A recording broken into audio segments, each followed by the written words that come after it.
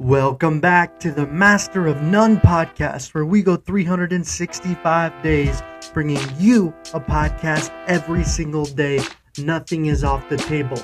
The intention of this podcast is to master the short form podcast as well as informing, as well as entertaining. So sit back, relax, and listen and enjoy the show.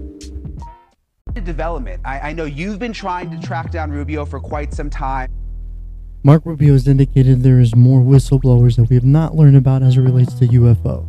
He was caught in an interview today indicating what his thoughts were as it relates to NewsNation as it goes into the conversation of David Grusch. Just hours ago, we finally got Rubio on camera, and what he said, it is big news. What's crazy about this story is the fact that it relates to some confirmation for David Grusch. So let's get into what he says and what it could potentially mean for the next chapter as it relates to UFOs.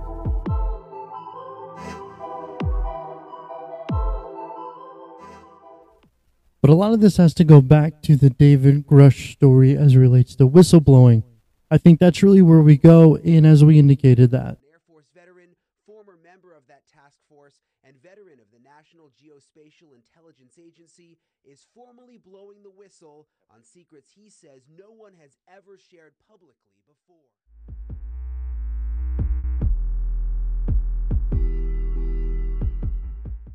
So I think firsthand when we look at this interview, what's really interesting is it hasn't really been picked up by a lot of other news sources. So I think, the Marco Rubio interview is kind of reigniting the story. Now, what was really indicated and interesting within this story, or the criticism that David Grusch has, is he's never seen any UFOs. He's never interacted with any extraterrestrial beings. What he's been absorbed is the second source of information. So meaning he's looked at documents, he's looked at potential photos, we don't know, but he in himself has never experienced this firsthand. So whenever this whistleblower went through the proper chains of protocol, he submitted it to the right office within the Pentagon, and the Pentagon released it, and they told him what he could release. Now, what we do know is he has been presenting this information to Congress as it relates to a classified setting. So whenever we look at the information that he has presented, what we have to understand is what we're learning about it is the information that is deemed unclassified.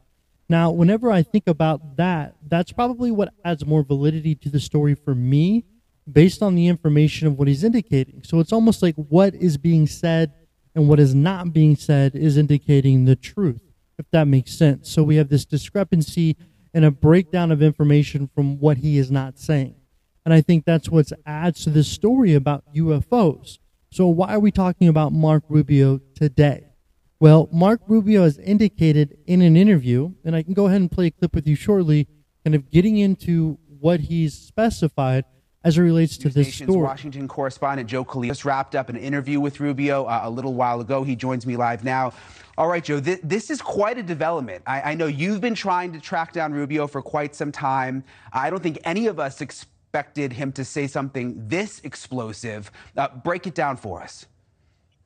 Yeah, it was a big deal, Brian. And I think whenever you look at it from what he said, and I can play a little bit more information on him, but before we kind of get it cued in, I really want to put forth what it means that Marco Rubio is now indicating he's a part of this saga of UFO whistleblowers. Now, whenever we look at David Grusch, because he is part of the IC community, there's not a lot of information that you can track on him. I can't, it's hard to look him up on LinkedIn, determine which circles he's been a part of, and track him down via social media, because naturally he's going to have limited access to seeing that. And this could be why we don't get as many interviews with him. He's had this natural disposition to stay away from information. His whole life has been built on kind of being a part of the intelligence community and not talking about what he's went through. So when we have Marco Rubio in this interview coming out, what it does is, like I said before, it indicates a point within this conversation that's kind of a transition. We have a senator indicating that there's more whistleblowers, and then in fact, as a result of these more whistleblowers, this story has more depth.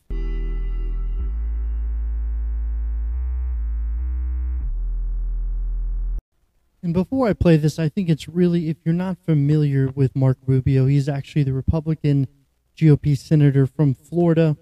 When we identify his credentials, it's important to understand that he was in fact a member of the Republican Party, and he served as a state speaker for Florida, representing it from 2006 to 2008 within the state Senate, and he has held a seat within the Senate dating back to 2011. So it really shows the longevity how he's been able to be voted in multiple terms.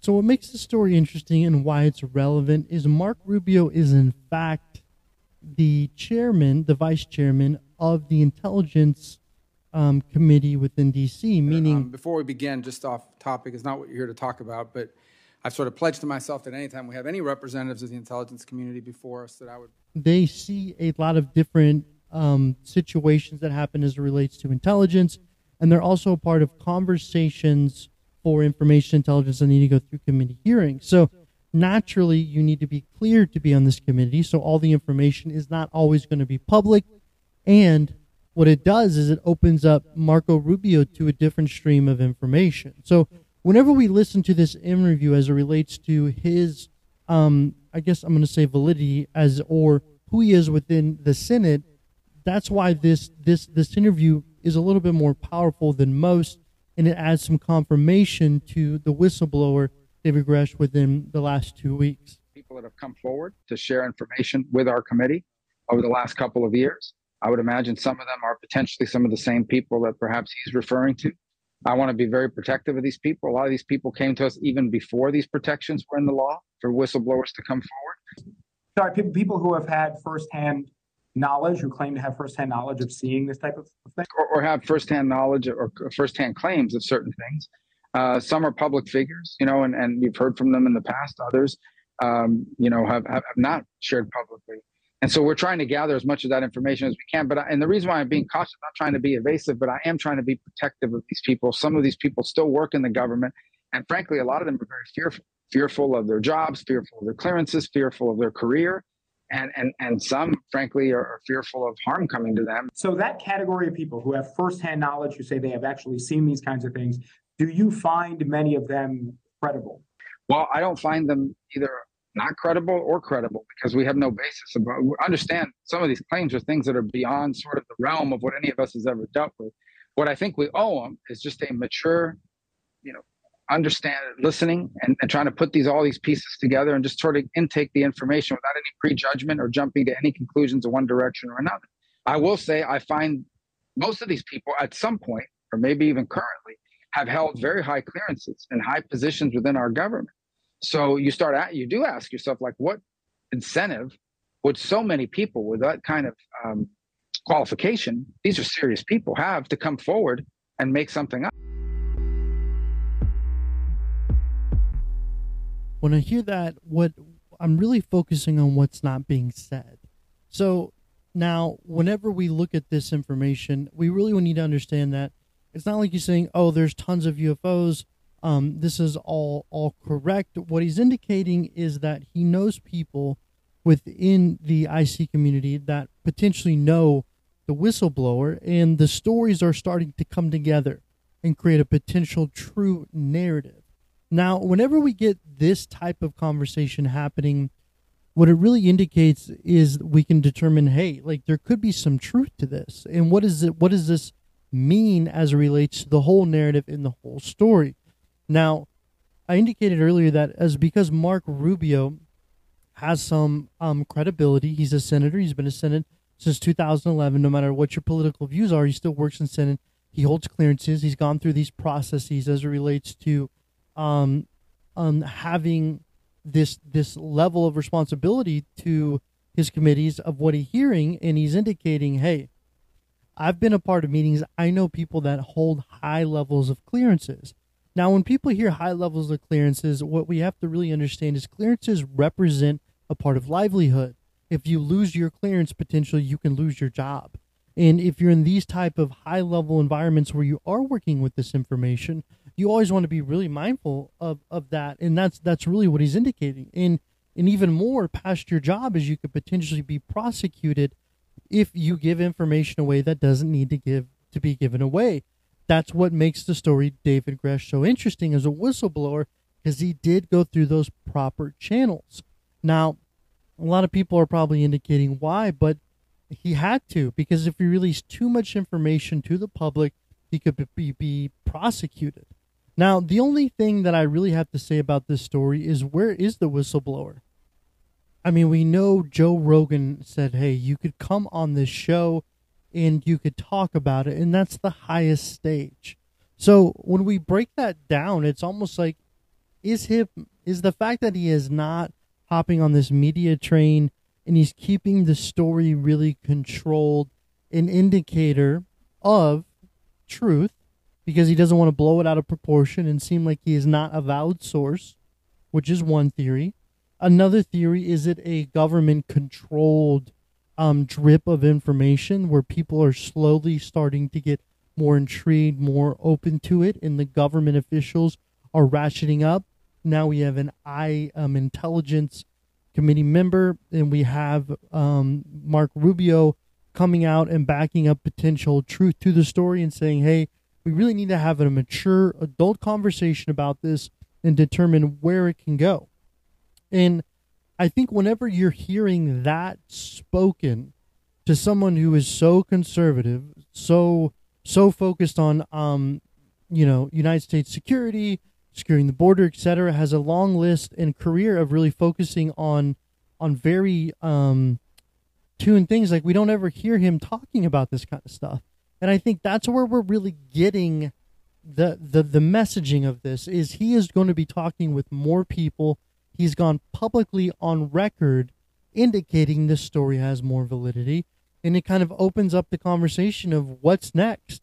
I think, like most people, we're kind of focusing on what is going to be the outcome of this situation, and who is the next senior member or member of the Synod who's going to come out and back it up. And the more information that gets dialed into it, the more we're going to be a part of this concept that I've talked about before as it relates to disclosure. Now, disclosure is this theory that you have post and pre-disclosure, and once you have actual disclosure, what you have to post is when there is proof that UFOs are real, that aliens are real, and extraterrestrial activity is happening. Now, if we break out this story right now, we look at social media apps, we look at our phone, it's like how many UFO, depending on your algorithm, if you are very tuned to looking at social media, if you're very in tune with what happens on TikTok or Instagram, you're seeing these UFOs pop up in a higher frequency. We look at that whole situation that happened with the Las Vegas UFO, determining if it's true or not. I really don't know, but what makes the story interesting is how much how much media attention it got. When you turned on, you had news coverage, you had it blowing up on social media. You had a level of coverage right now that's happening that you've never had before. Now, I think this is potentially a reason why we're maybe seeing so much more information coming out in the government as it relates to UFOs, because maybe it's a soft drip. I've talked about this before. You take a frog and you throw it into boiling water and it jumps out. But if you slowly boil the water, it'll eventually cook it. Now, I know that's a very crude type of scenario, but it's really showing that slow drip of slowly getting people comfortable with what's happening with UFOs. And I always go back to the story as it relates to War of the World by H.G. Wells, which is a radio show. I've done a podcast on it. I went into detail, and my grandfather used to tell me about this story and how it would contribute so much to scaring people and influence their actual psyche. To that point, aliens weren't really talked about as much as they are now. So as a society, we've kind of changed our mentality as it relates to UFOs or extraterrestrial beings. But you had people who were terrified, and you had rumors of people committing suicide. Now, I never really found, I did a research and a deep dive into it, and I never really found that there's any truth to it. It was more of like an urban legend, but needless to say, we are getting to this point where we have more and more people indicating this could be a possibility. Marco Rubio isn't saying a hard yes, but he's not saying a hard no, and he's indicating that there's more. So this is just one link in the chain of this story, and we're going to have to be mindful of what we're going to get next. Because if David Grusch does not come back in the scene as a whistleblower, what it's indicating is there's other people who are verifying his stories, and that is the most important part of this whole conversation as it gets to the next step. Thank you so much for listening. I do produce, I do the research, I do everything on this podcast, and I want to thank you guys for listening. I want to appreciate the support. Go like and follow. Please leave a comment, and let's spread the message. And thank you so much for listening, and we'll get back to you tomorrow.